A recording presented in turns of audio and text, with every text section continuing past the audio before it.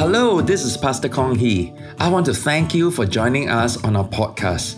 I pray that you'll be blessed in Christ, encouraged by the Word, and experience an encounter with God. Remember, knowing God and being known by Him is the greatest pursuit of life. Enjoy the message.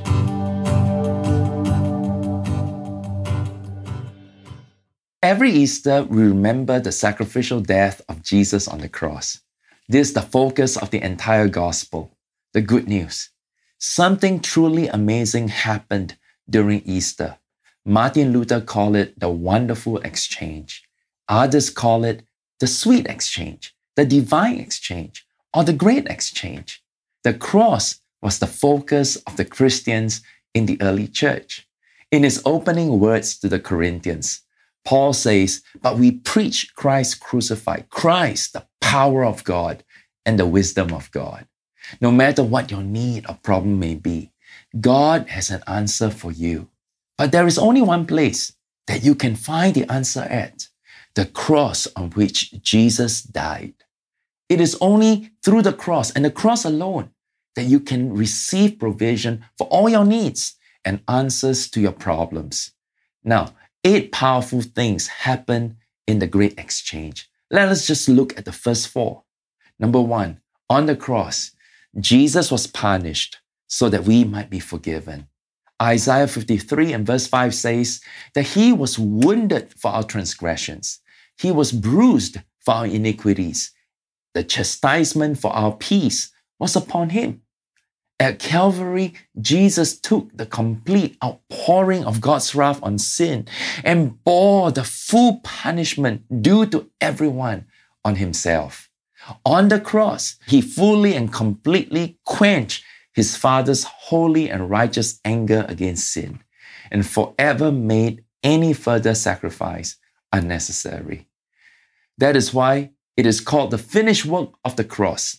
The work is done, finished once for all. The Bible says that Jesus nailed all our guilty judgment and condemnation on the cross, and in exchange, God has forgiven us of all our sins. Number 1, the cross offers us forgiveness.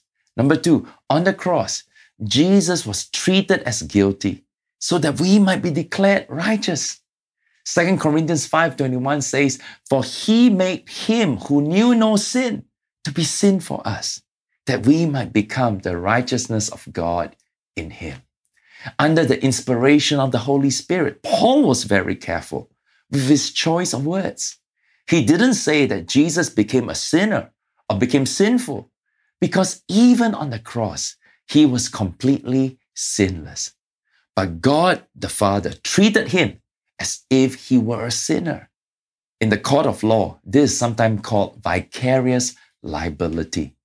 Jesus bore our guilty judgment, and in exchange, He gave us His righteous standing. This is a tremendous exchange. Now, it doesn't mean that overnight we are morally pure and perfect. Rather, it means that by believing in Christ, we are considered righteous in the courts of heaven. As long as we abide in Christ, we will never go to hell. Number 2, the cross gives us righteousness. Now, number 3, on the cross, Jesus bore our shame so that we might share His glory. Shame can be anything from feeling embarrassed to a horrible sense of unworthiness. Shame makes us retreat from God and from people. Many people suffer from it because of abuses that are sexual, physical, mental, and emotional.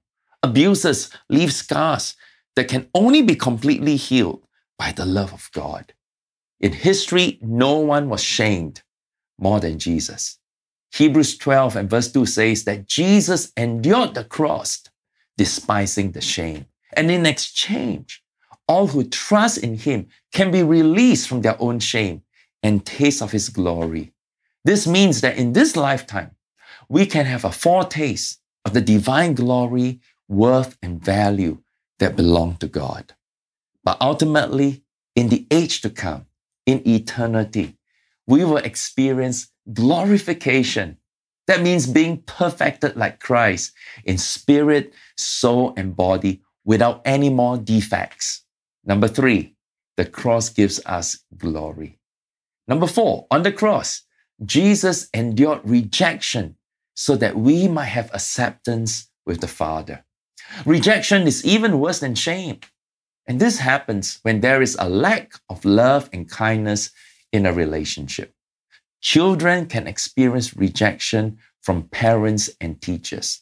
The breakup of a marriage can result in a deep sense of rejection. Rejection can be experienced from the womb to the grave. No one experienced rejection more than Jesus Christ. On the cross, he cried out, Eli, Eli, lama sabachthani. That is, my God, why have you forsaken me? Jesus endured the worst of all forms of abandonment. He was rejected by his own Father. Immediately, his heart broke.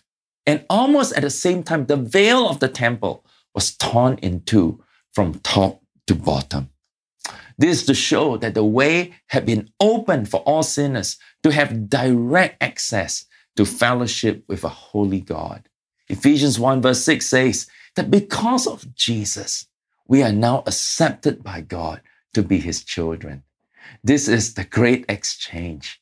The rejection of Jesus resulted in our acceptance. Number 4, the cross gives us acceptance. God is a good God. He has given us one and only one place to find divine provision for every problem and need. And that's the cross of Jesus. Through the great exchange that happened on the cross, Jesus was punished so that we might be forgiven. Number 2, Jesus was treated as guilty so that we might be declared righteous. Number 3, Jesus bore our shame so that we might share his glory. Number 4, Jesus endured rejection so that we might have acceptance with the Father. Do you have unforgiven sins? Do you have clear assurance that your sins have been forgiven because of the sacrifice of Jesus? If not, why don't you say this prayer with me? God, I confess that I'm a sinner and there are unforgiven sins in my life. But I believe that Jesus was punished so that I might be forgiven. Right now, I ask you to please forgive me of all my sins. In Jesus' name, I pray.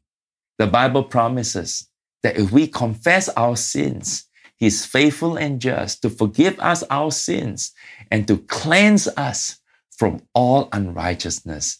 Praise the Lord. Why don't we just take some time to thank the Lord right now? Just say, thank you, Lord Jesus, that you were punished so that I can be forgiven. Thank you, Lord. Thank him some more and say, thank you, Lord Jesus, that you were treated as guilty because of my sin so that I might be declared righteous with your righteousness. Thank you, Lord Jesus, that you bore my shame so that I might share in your glory. In you, I'm a person of great worth and value. Thank you, Lord Jesus, that you endured my rejection so that I might have acceptance with the Father. I am a child of God, adopted into his family and an heir of his great inheritance. Praise the Lord. Thank you, Jesus. God bless.